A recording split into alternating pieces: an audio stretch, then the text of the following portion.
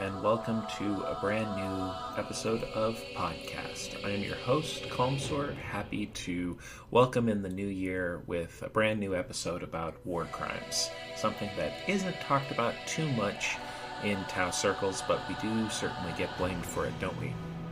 If you're new to this podcast, I'd recommend taking a peek at some of our earlier episodes. We're building a pretty big library. We're rounding on the end of season 2, so always looking for new and exciting topics. Of course, we'll be getting a new codex soon, so that's exciting. Don't forget to subscribe to wherever you're listening to this podcast. And if you ever have any interest in joining our community, we are in the link attached below at Tau 40,000 on Discord. So, yeah, let's jump right in. So something that comes up a lot for any Tau player, I think, be it on Facebook, Discord, within the community, communicating to people beyond the community, like specifically Imperial players, there's always there's this kind of dual wall that at least I'll speak from my personal experience that I run into. The first is the audacity that there could be good guys in Warhammer 40,000, which has led to endless discussions, debates, slinging links around and everything, and ultimately there's this kind of like stalemate where the facts don't really back up the opinion that the Tau are nefarious, just because we don't have that many instances of them doing horrible things. Usually it's just rumor, usually from the Imperial perspective that the infamous castration or sterilization of a human population in a video game. So that's the first thing, right? Like the first thing is that there's this that the Tau are somehow secretly bad guys, and I often have said, like, okay, well, just prove it. And on the flip side of that, then it's the Tau are incapable of doing any of this stuff, and that of course just trickles back into this idea that, like, oh well, any of the factions should, if they really wanted to, they could just brush the Tau off and annihilate them piecemeal. Which is something that has been said in the past by Games Workshop themselves. But we've got a lot of new lore coming out. The Chalnath Expanse has been a pleasure to read. We've got Fehavari writing some pretty cool stuff. The Voice of Experience, for example, it was a couple years ago. But we're living in a let's call it a post-Cold War of Tau culture. The Tau, after the first Damocles Crusade, basically went into this kind of like stagnation. They realized that they'd picked a fight with this giant entity called the Imperium of Mankind, and they really had to be careful the next couple steps. And then, of course, they get sucker punched by a bunch of orcs drawn by Commander Farsight's activities on the far side of the Damocles Gulf. You get the infamous Gene Stealer infestation of the eastern part of the Commonwealth, and in the form that culminates in the form of High Fleet Gorgon, and then you get you basically get like a series of events like the War of Dhaka, the Age of the War of Confederacy, things like that, and the Reek infestations, the Hrud migration. There's a lot of stuff that happens, but now we're after that. That's our history. That's if anything, that's very much like our age of apostasy. If the first sphere can be compared to the Horus Heresy, just in terms of the amount of things that happened that are foundational to our lore. But now we're post Third Sphere, and the Third Sphere was an extremely aggressive and massively successful push outward into the Imperium, specifically.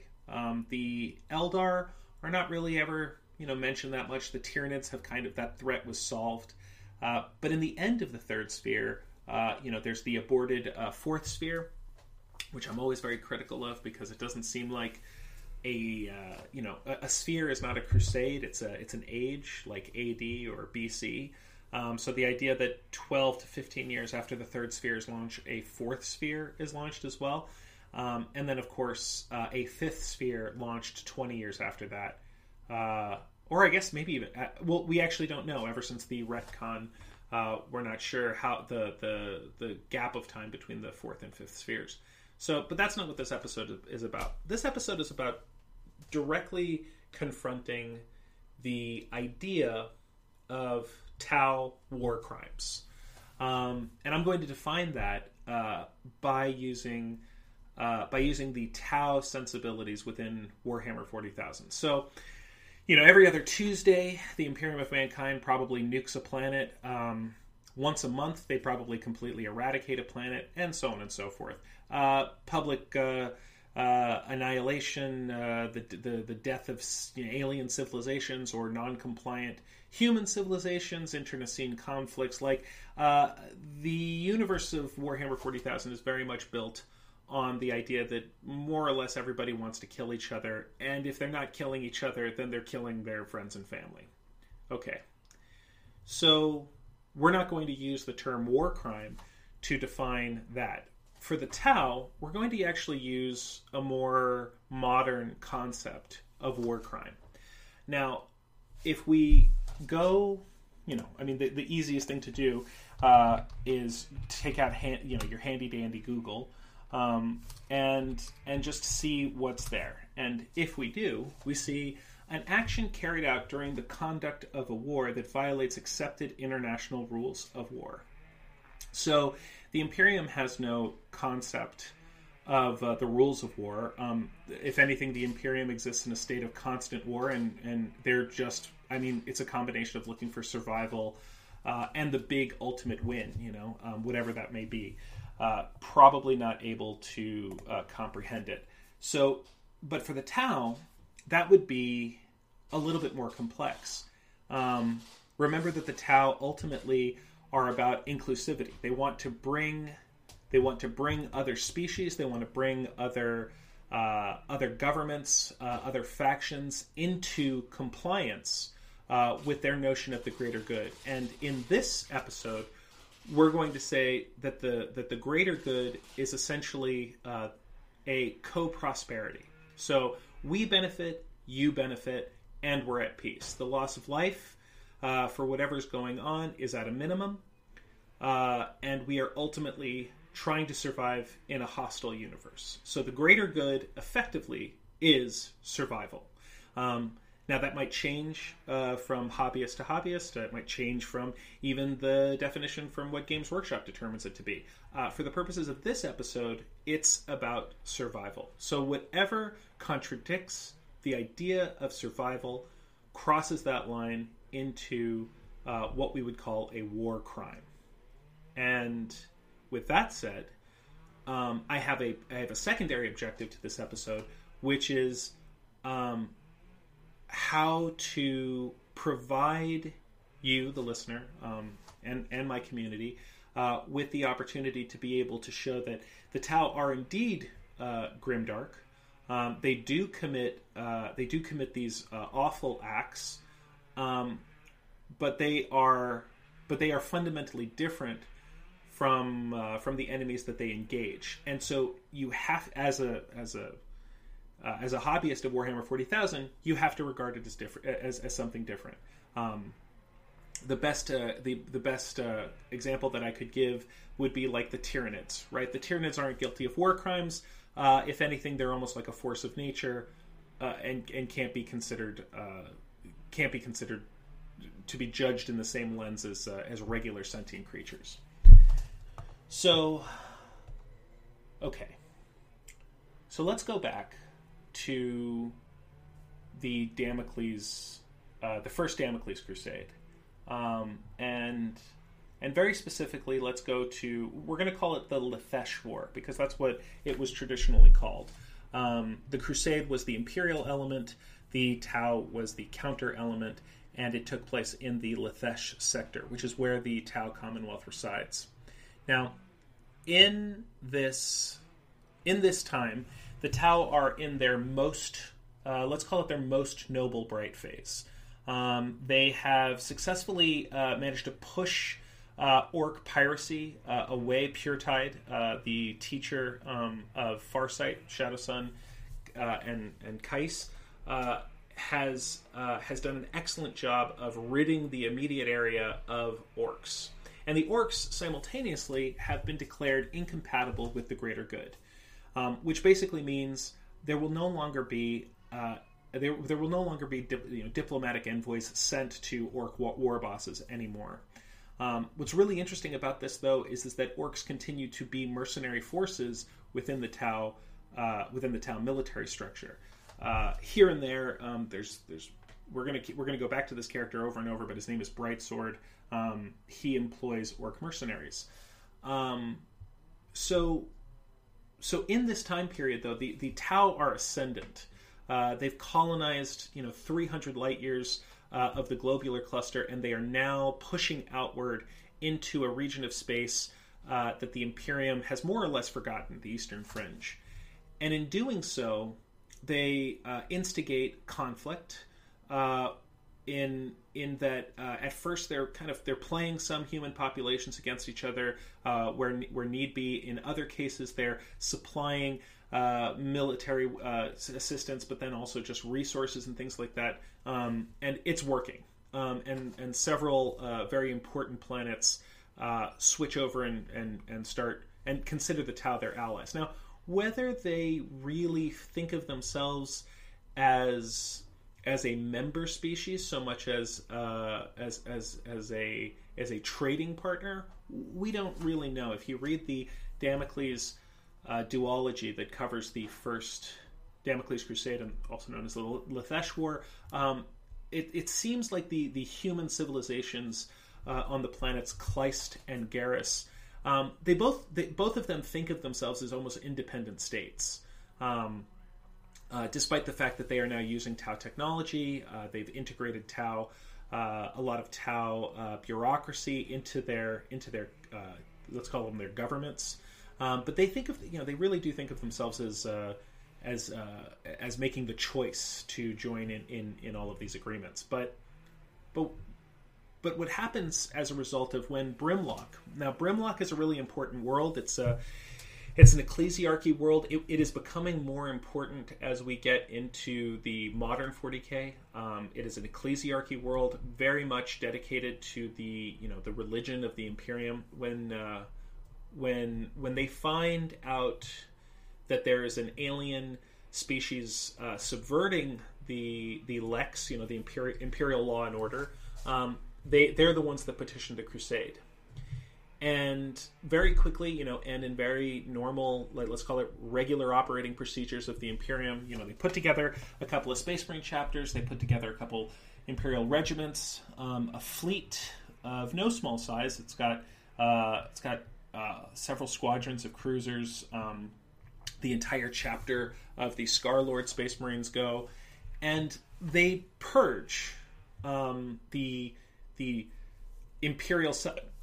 The Imperial side of the Gulf. Kleist and Garrus are both, thousands of people are executed. The the Tau populations put to the sword. There are at least 2 planets that experience Exterminatus, or at least Exterminatus level events before the Imperials start the extremely long process of crossing the Gulf, which is several months. Now, by the time they get to Dalith, is effectively it's successfully not. I don't want to use the word like abandoned, but from an Imperial perspective, they would never do this. There's a mass exodus of civilian population. High-ranking members are evacuated, and the planet itself is kind of turned into setting up to be a war zone, which, as the Crusade makes planetfall, it does, and it turns into a charnel house. And this conflict, by the way, even though it's only focused on in the Tau Codex, there are several other books that I would recommend. Always the Battlefleet Gothic books, but The Lefesh War actually spills out into several star systems that the Tau consider, part of their home systems or second sphere systems, and a lot of their colonies, especially their asteroid and orbital city population centers, are actually attacked by Imperial raiders, even while the war is going on Dal'Ith. Now, this creates post Crusade. This creates a really unusual breed of warrior, and Farsight really exemplifies this. And later, as he starts reclaiming those regions of space that were lost during this time, let's call it a hard-nosed response, pun intended, a hard-nosed response to the Imperium. And this is something that he carries with him as he retakes these worlds that had initially been aligned with the Tau.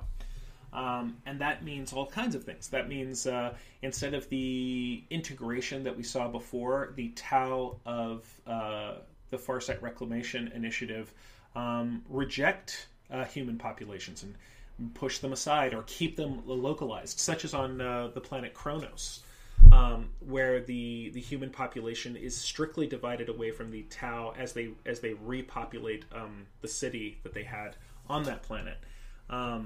Now, of course, that's not a war crime, right? So what does constitute as a war crime is that after Farsight has spent an enormous amount of lives and material retaking these regions, he then goes and picks a fight with the orcs.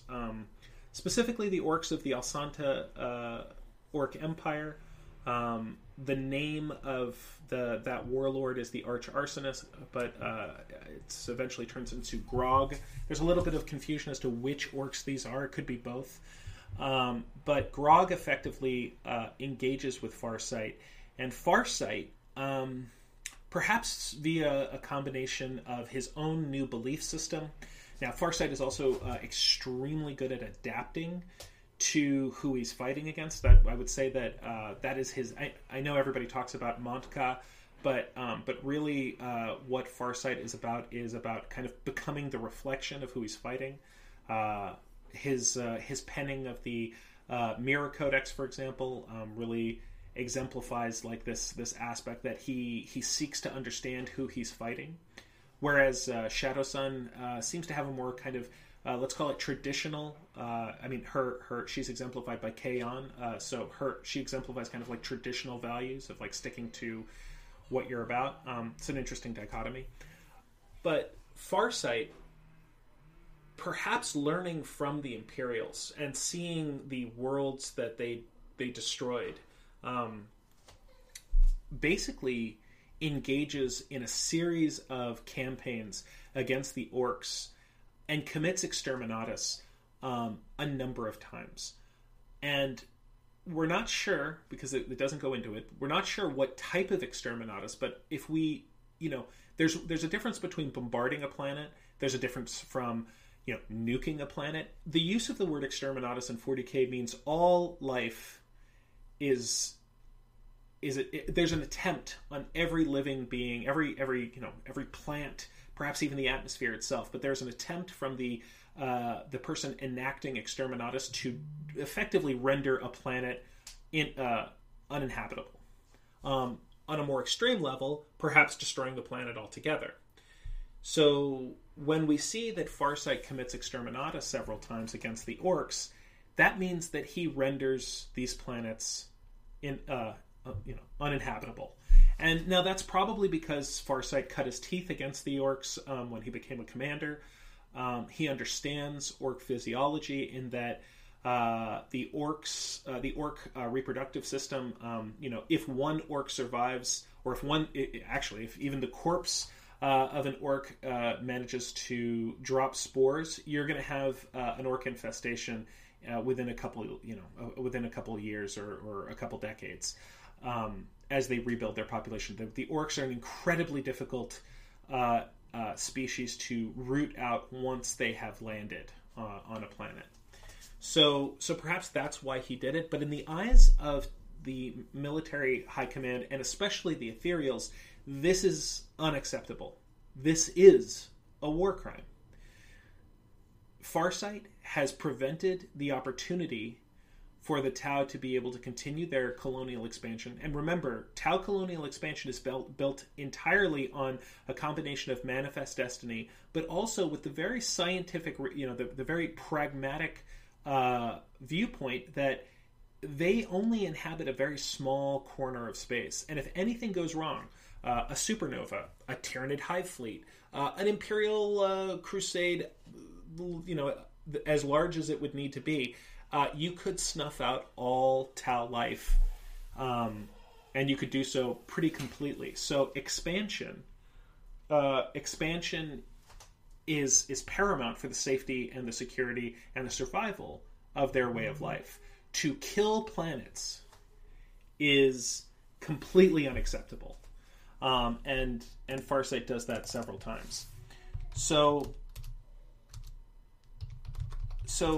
as we look at it through the lens of Tau society, that would be something that Farsight would eventually have to answer for. Now, it's been several centuries since that happened. Out of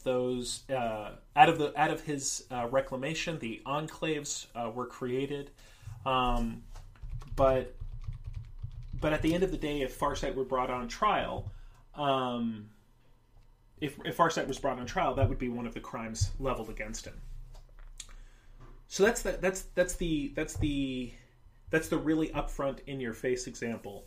I'll follow up with Brightsword, an acolyte of Farsight, who becomes active surprisingly about a century later, and it's kind of unclear.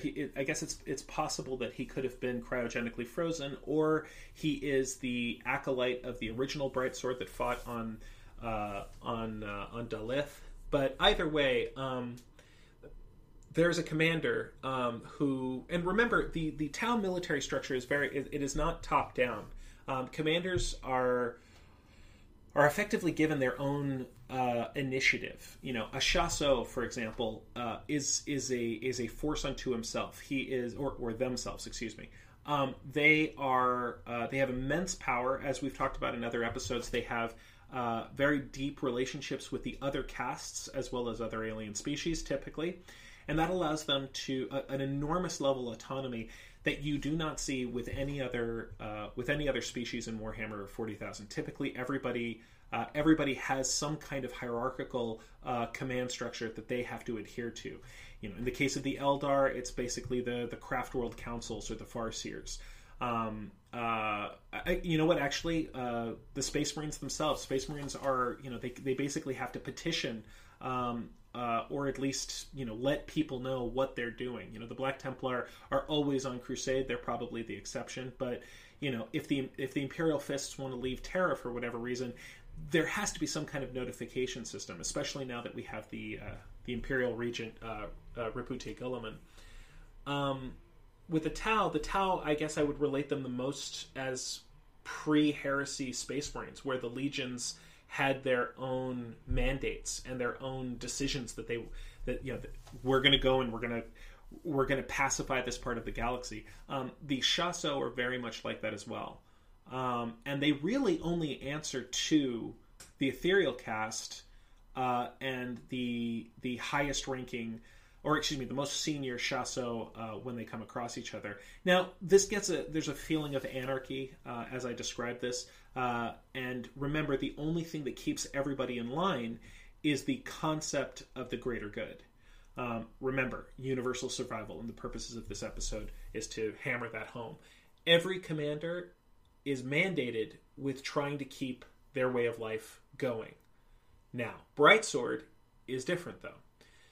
As an acolyte of Farsight, he probably adopts a lot of Farsight's personal beliefs, a little bit of that animosity toward humanity after what they did to Dalith, after what they did to the colonies on the far side of the Damocles Gulf, and without mandate, he expands into... He leads a force, basically, against a world called Nimbosa. Now, Nimbosa is really interesting. It's one of my...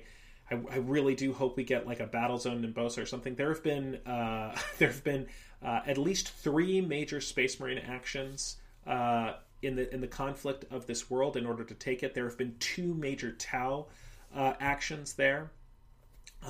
In the first engagement where Brightsword enters into this solar system. Now, keep in mind, during this time, this is between the 2nd and 3rd sphere, and during this time, the Tau actually have like a non-aggression pact, or at least a ceasefire with the Imperium that was signed on Dalith, and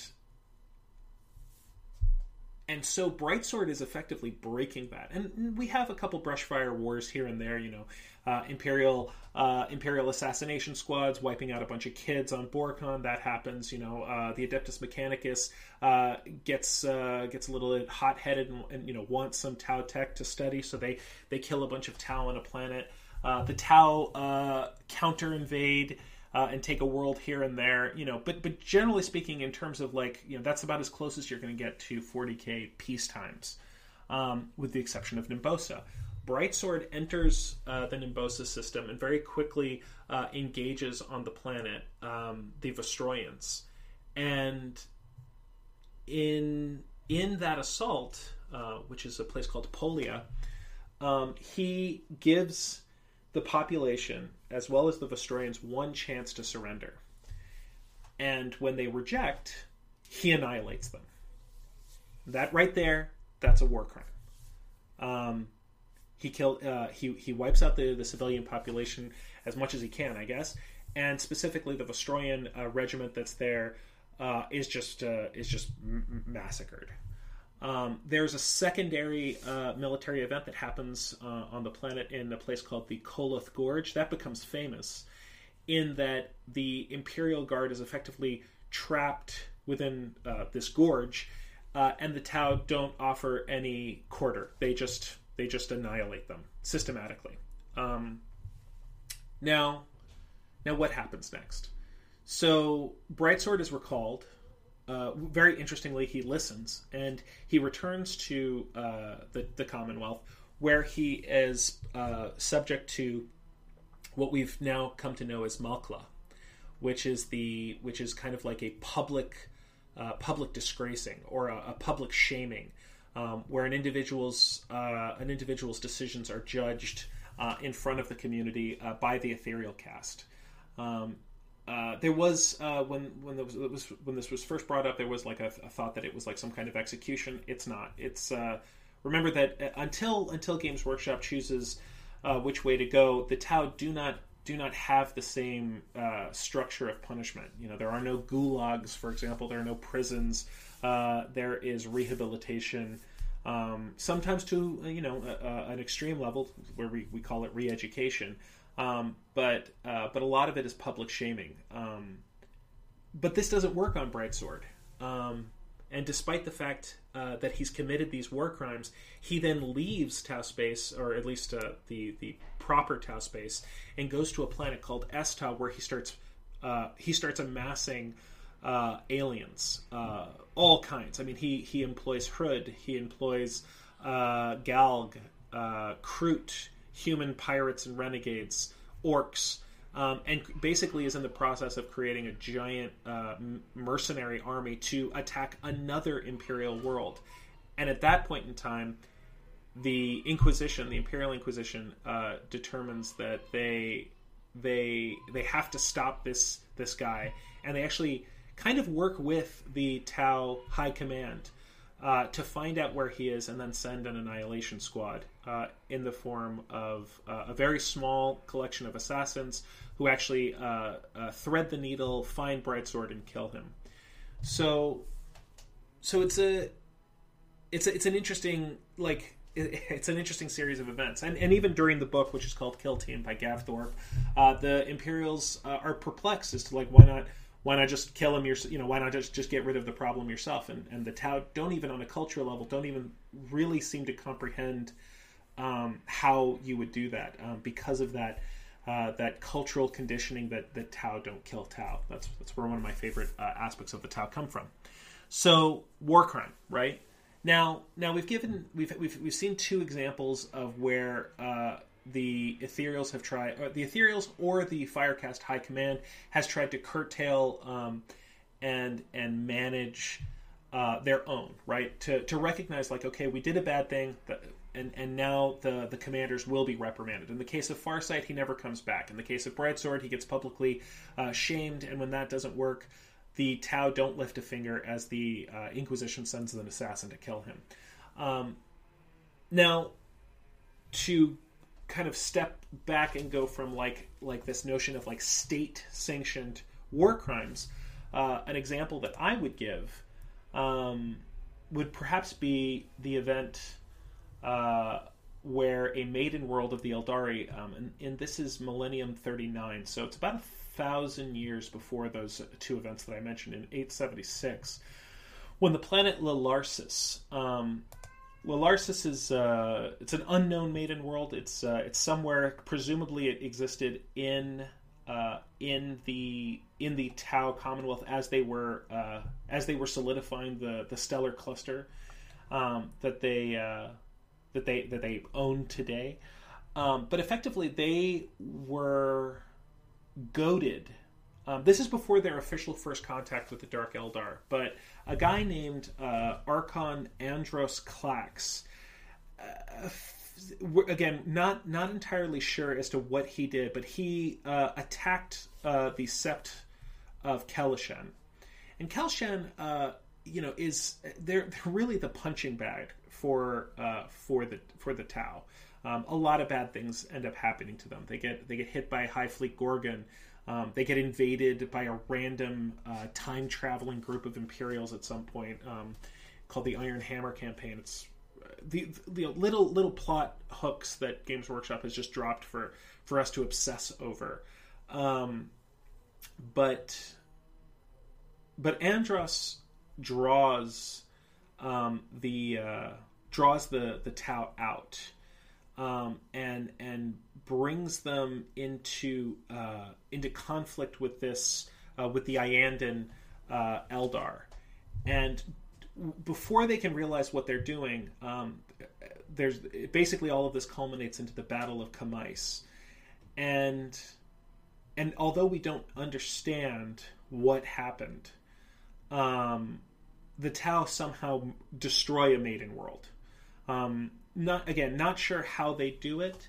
It seems pretty conclusive. The planet has just said that the maiden world is destroyed by the Tau. And even though that the Tau attempt to send diplomats to the Iyanden Eldari, they're just ignored. And instead, Iyanden focuses on going after Andros. But this is absolutely an example of like a state-sanctioned war crime. For me, I would imagine that the Tau, especially of Kelshen, probably exhausted by just getting hit all of the time. And by the way, this is even before High Fleet Gorgon.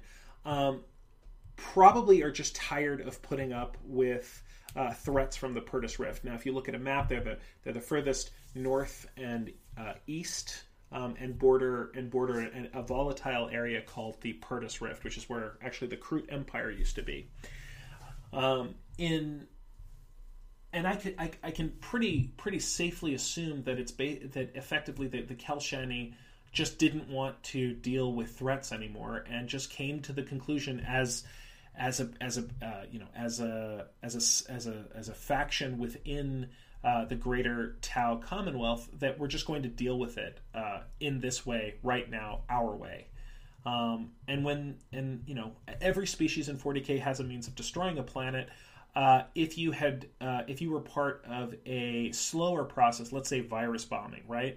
Like they would have said something like that. And instead, what it most likely is the most straightforward way to destroy a planet, and the way that the Tau have done Exterminatus level events before is that they either attach a facility on an asteroid, which then pilots it into orbit on the planets that they want to hit, or they basically kind of like use the equivalent of like tractor beams.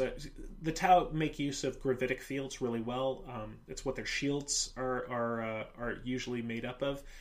Their starships have them, and they basically guide and push asteroids into proper orbits, which then blow up planets. This is a pretty simple way of killing a world. It's also fairly easy to stop, unless you're preoccupied with the rest of the Tau forces, or you're Exodites, and you don't have the technological abilities of stopping something like a giant asteroid from smashing into your planet.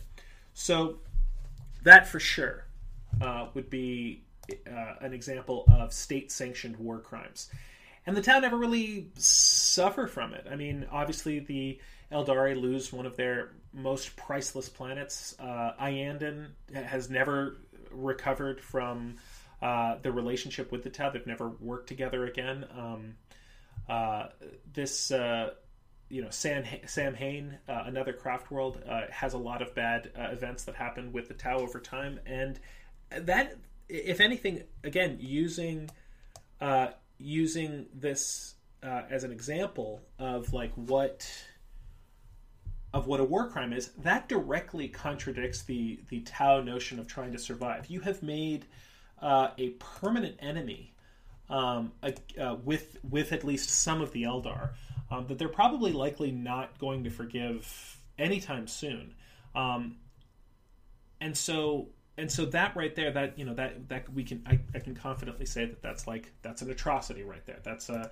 And even amongst the Tau themselves, they would probably consider like, yeah, we did a bad thing, but they never pay for it. They never have to do anything about it. So those are three examples of like how you bake that into your own personal narratives, or when you want to talk about how the Tau have done bad things in the past, both when they try to internally reprimand and when they just kind of shrug and say, well, guess we can't go to the Iyanden for sugar anytime soon. But now we fast forward a little bit. That was very much in the distant past, and I would be remiss if I did not bring up Agrellan. Now, I've talked about Agrellan before. We are going to do so again. Let's just get into how much everything about Agrellan was a mistake. The Tau in universe admit that, and as a hobbyist, you read the books Kaon and Mon-Ka, and it's just like you could not have made a bigger blunder, and yet and still managed to be fighting. Now, ultimately, Agrellan is a Tau victory. It eventually turns into the Sept Mugalathbe, which exists still today, even though during the breadth of that campaign and right after the Tau victory, the Imperials enact Exterminatus, a kind of think of it as like a stellar flamethrower on the planet, where the only thing left is the Tau capital city on the planet, which was formerly a hive. To give some background, Agrellan is a hive planet, population stretching in the many, many billions and billions of people. And as the Tau are expanding, they have been meticulous. Again, I'm a huge fan of Shadowsun. She spent years planning the invasion of Imperial space, and she executes it on such an incredible level that to me, she's operating at a Primarch level of understanding. She sends out salients into 7 major combat zones, and she cannot communicate with them. Remember, the Tau don't have consistent means of faster-than-light communication. So if anything, only the very top level commanders are in communication with each other, and it might be intermittent. But basically, Shadowsun pushes outward. She expands the borders of the Tau Empire by over 30%.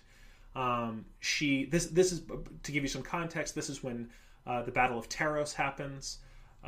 This is also when Kisimien and Therios, the Seps, are both formed. Like this is an extremely active period of time. This is where the majority of Tau lore, in terms of the timeline, take place.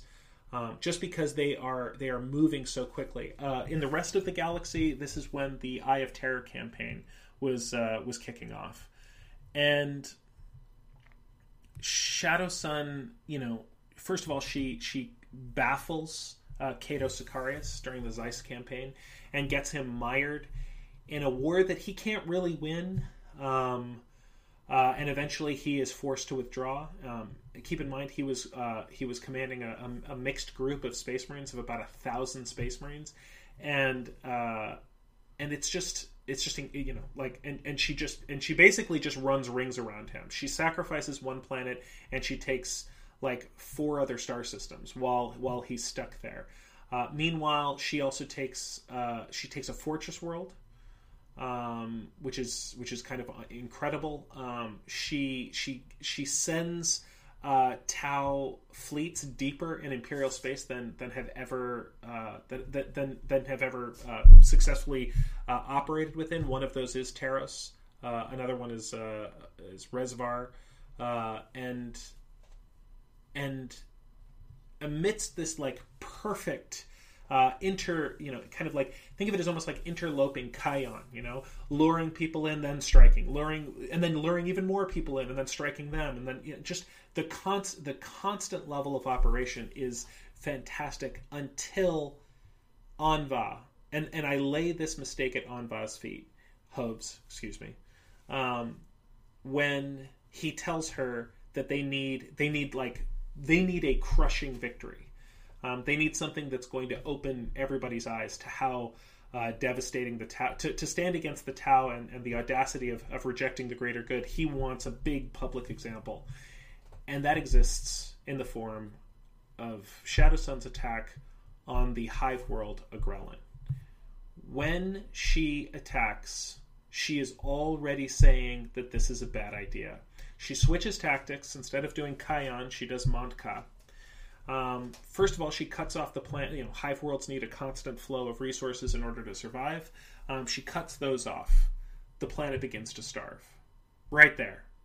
That's the first mistake.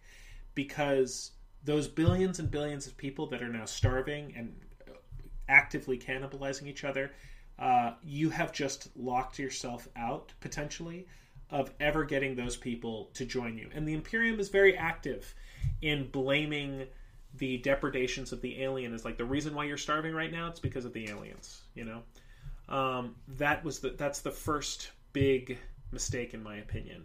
The hearts and minds notion, the Tau lose that in the opening rounds of the fight. Now, about 20 cadres land, and they are assisted by human traders. I do want to say right now that more and more we are getting mentions of rogue traders assisting the Tau. I don't know what that's about. I don't know if it's just like a throwaway comment, but like in the new lore, the Chelneth Expanse, as well as the Kaon book, human traders are the reason why the Tau are just walking in through the back door and stabbing everybody while they sleep. That is what Shadowsun does. The defenses of Agrellan are stripped away basically overnight, and Tau forces as well as Tau armed rebels just rise up all across the planet. Now, the problem is that in a battlefield or in a battle zone of billions of people, every shot, every high velocity railgun that doesn't hit its target and goes into a building, that's killing people. And the death toll that happens in Agrellan is incalculable. In its initial taking, and eventually in the reprisal attack from the second Damocles Gulf Crusade that gets launched, the loss of life is just astounding. And there are great excerpts that you can read of Tau fire warriors both disgusted with the planet that they've been ordered to take. A hive world, I mean, hive worlds are each different, but like Agrellan is particularly bad. It's a toxic wasteland. There's weird geo lightning that the planet basically harnesses in order to ship energy off world. The there's the air is almost unbreathable. There's no local fauna that isn't some kind of mutant. The Tau do not know why they're there. They don't understand the value in trying to take a world like this. And Shadowsun, from the perspective of a supreme commander, she is also not like, there's no way that they're going to be able to feed all of these human beings when the conquest happens. There's no way that they're going to be able to change this many people's minds. And even if they could, where would they go? As a result, her tactics become more and more severe. A hive is not just a city, it's also a fortress. And if it zeroes in on you, very often hives have, atomic weapons. So the Tau have to start employing their own devastating their own devastating weapons, which eventually results in the fusion failure of a Grellan's moon. A Tau weapon, I'm not sure what type, but basically it's fusion generation. Something goes wrong, and the moon itself unravels, explodes, and the resulting meteor shower, or I don't know what you call it, like moonfall, that happens, ravages an entire continent of the planet. And this is all within only just a couple of months. And just, it's atrocity after atrocity that damages the Tau ability to wage war. Remember, the Tau has something that is very rare in the 40K universe, in that they have a really, really high, let's call it like their leadership factor is extremely high. Their morale is very high. Typically Imperial Guardsmen, which a lot of people compare the Tau Fire Warrior to. They shouldn't. An Imperial Scion, or one of the stormtroopers of the Imperial Guard upper echelons, like that is a closer comparison to what a Fire Warrior is, because a Fire Warrior believes that they are ultimately doing good for the peoples of their of the Commonwealth. The Fire Warrior takes civilian life very seriously. It's one of the things that they hold it as almost like the high point of their operation. They are supposed to protect civilians, and to then kill or be the result of the death of so many sentient lives lost, that starts having an eroding effect on the morale of the Tau. But they continue doing it because ultimately this is an example right there of, you've convinced through social conditioning, you've convinced everybody that this is the price of the greater good, and so they keep going. Hives are largely crippled to a degree that the Tau wouldn't can't fix them, and so when they finally do take the planet, they really can only focus on the Hive Primus, and they can only fortify it. And it's really kind of, I'm going to use the word adorable, but it's the wrong word. It's a fictitious universe. I don't mean to trivialize the massacre of this many fake human beings, but the Tau start trying to terraform the region around the Hive Primus. And I find this is almost like, it's such an example of like the naivete of the Tau. Like, you're trying to terraform a hive world, a place that is like been given up to generations, if not, thousands of years of toxic waste. And it's almost, I can almost feel like that's like the Band-Aid, like we've done horrible things on this planet. It's really the first time that the Tau military has been unleashed in this way, in order to take a world like this. So it's almost like they're trying to make up for it by like, oh look, we'll make the air breathable. But this right here, the battle for Agrellan, the creation of Mugaloth Bay at the behest of Anva. Anva, who is not a military leader, or was not a military leader, he is a spiritual leader. And if anything, I know the word gets thrown around, they're like the de facto rulers of the Tau. But every example we see of the Ethereals is that they're, and I've said this before, they're very much upper management. They still adhere to the rules of the company. They still owe it to the regular working guy. The Ethereals are basically human resources, and they manage the CEOs, which are basically the leaders of the castes, and they manage the back of house guys as well as the front of house guys. That's really what the Ethereals are in practice. On the page, yes, of course, they're the rulers, and everybody's got to listen to them for sure. But Anva had no business ordering that kind of an attack. And even Shadowsun herself is disillusioned by her mandate to shepherd the third sphere to success. That loss of life, that number of people, on both sides, to have died, and in such a haphazard way. Everything about the Tau is, yeah, sure. I'll give you an example. Like the Arca cannon from Dawn of War. Like, it has a frequency that it can be dialed to, where it only kills higher sentient life. You leave the foliage, you leave the fauna, you leave the buildings all intact, and then you move in. Like, that's so Tau, right? Like, that's a sterilized view of, like, we're only going to kill the very bare minimum of the people that need to die, and then we're going to further the greater good. That is totally out the window with Agrellan. With Agrellan, it is a 40k slugfest. Hive cities are destroyed. Population centers are targeted. On the flip side, the Imperium is totally, is totally taken aback that they lose one of these worlds, and they end up burning it from orbit, even their own people, and seeing that, has resulted in the Tau of Mugalath Bay to resent the Imperium and to hate the Imperium, and that's not something that the Tau, from a macro perspective, that's not something that the Tau want to have. They don't want people to have animosity.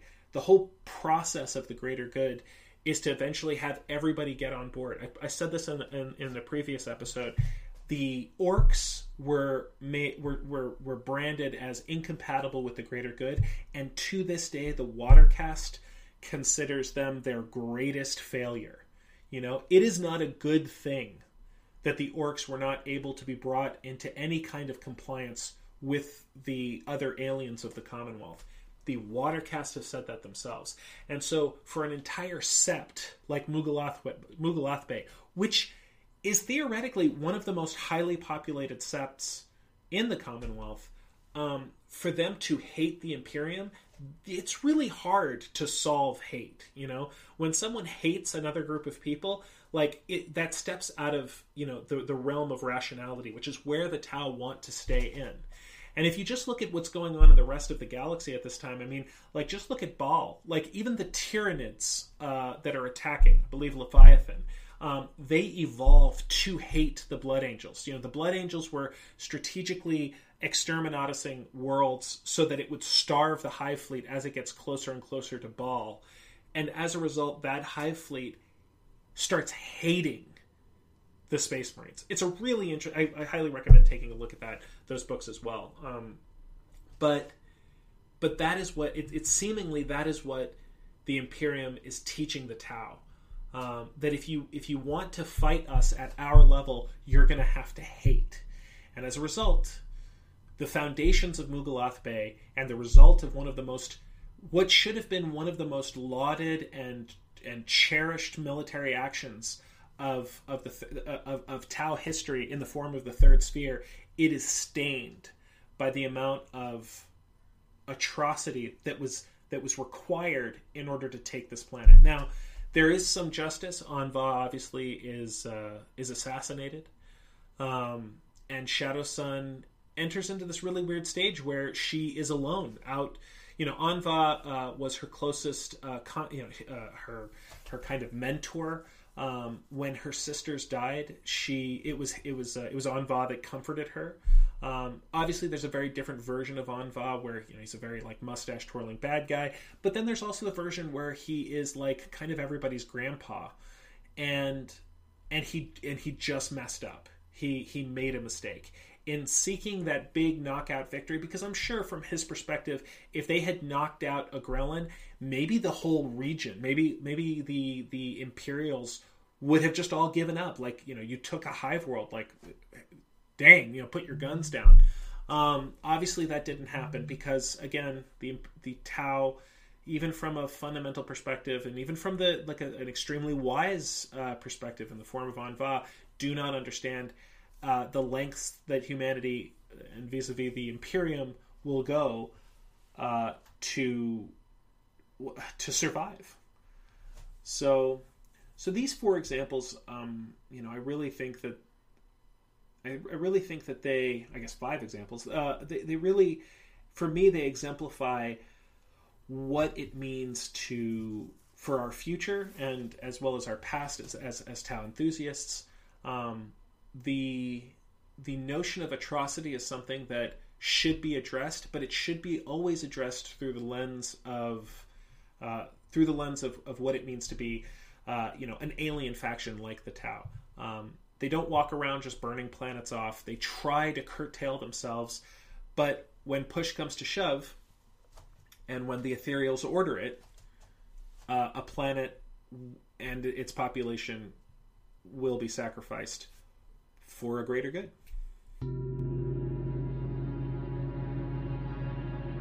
And that's another episode of Podcast. Thank you so much for joining us. It's really excited to be back in this new year. Just a quick reminder, Podcast is an entirely fan-owned and operated podcast. It is by no means official or affiliated with the parent company Games Workshop. We are a Discord community based out of the Tau 40.000 Discord, which the invitation is in this link and description below. If you ever have a recommendation for us or something that you'd like to say yourself, please don't hesitate to reach out. We're a very inclusive group, probably because we're all Tau fans. But this year we'll be expanding outward to some other topics, including TTS, that's Tabletop Simulator, in the coming weeks, as well as talking about some of the more general aspects of Warhammer 40,000. So thank you so much again, and this is your host, Calm Sword. It's been a pleasure.